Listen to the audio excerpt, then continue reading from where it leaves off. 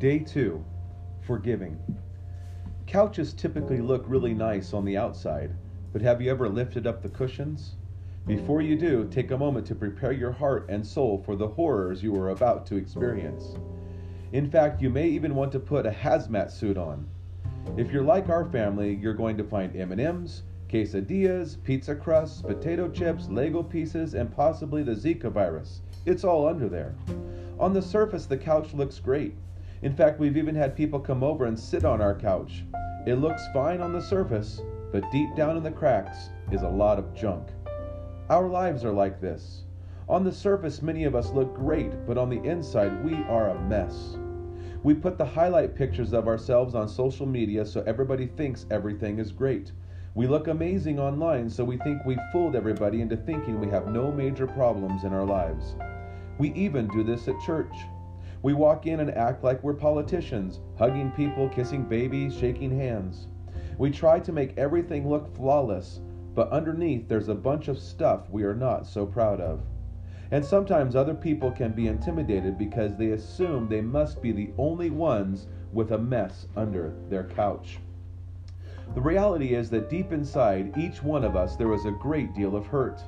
All of us carry that around. We're hurting, we're experiencing pain, and many of us are not free because we are held captive by the past.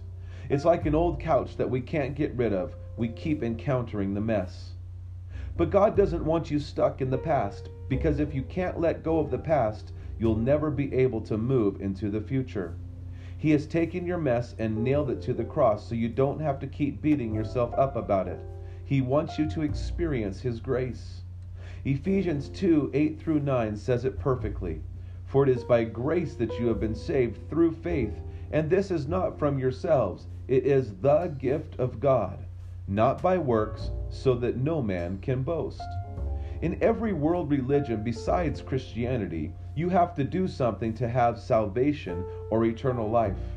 And many of those religions are growing more quickly than Christianity because they make more sense. Grace is free. We don't deserve grace, so it is difficult to accept. Brennan Manning says, put bluntly, the American church today accepts grace in theory, but denies it in practice. We say we believe that the fundamental structure of reality is grace, not works, but our lives refute our faith.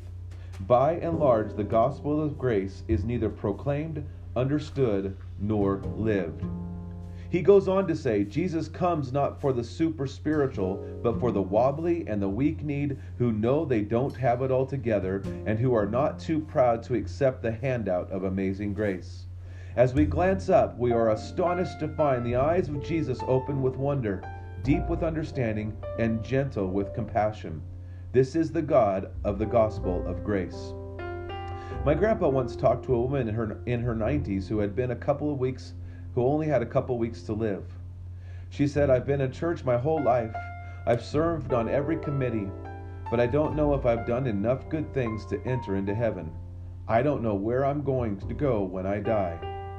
My grandpa was able to explain to her that she is not saved by what she has done, but by what God has already done. He has already forgiven her of her sins, and she can be confident of her salvation. How sad that a woman can hear all the right words and be in all the right places for over 9 decades and still never truly receive God's forgiveness. I hope that when my grandpa talked to her, she finally felt confidence and assurance in God's grace. Grace assures you that everything has been taken care of. There is no sin too big that God did not die for on the cross. All of us are in desperate need of God's grace. The second full week of our 40-day challenge will focus on receiving God's forgiveness and learning how to forgive other people.